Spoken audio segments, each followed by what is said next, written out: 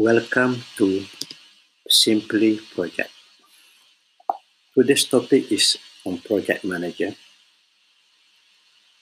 But before I go to discuss what is a project manager, I would like to remind us about what is project management.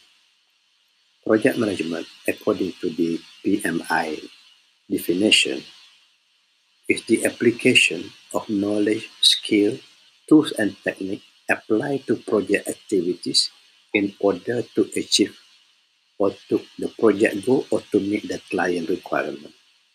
So it's very, very important. We have to understand the meaning of project management so that we understand better who or what is the project manager. Looking back for the last 30 years of my experience, when I started at the age of about 30, most project managers are accidental project managers. They may be engineers, architects in the construction industry, but their technical skill is mainly in their specific discipline, but not in project management. And from my experience, they have learned very little at the university. So everyone become accidental project manager, and they got to learn through in their process of work. So many a time when you are accidental project manager, you make a lot of accident. You meet a lot of accident. You make mistakes. And 30 years ago, not many people really know where to get the knowledge of project management.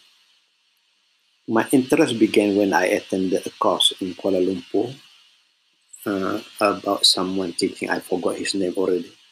Talk about project management. Okay. What is a project manager? A project manager is someone who manages the project.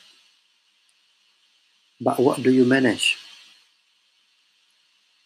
So, very important thing, the project manager must know his role and responsibility. And managing project is not managing the project itself, but also mainly is to manage the activities of the project. At the same time, the project manager also must lead the people. So this is very important thing I would like to emphasize to young project manager that you must lead at the same time you must manage.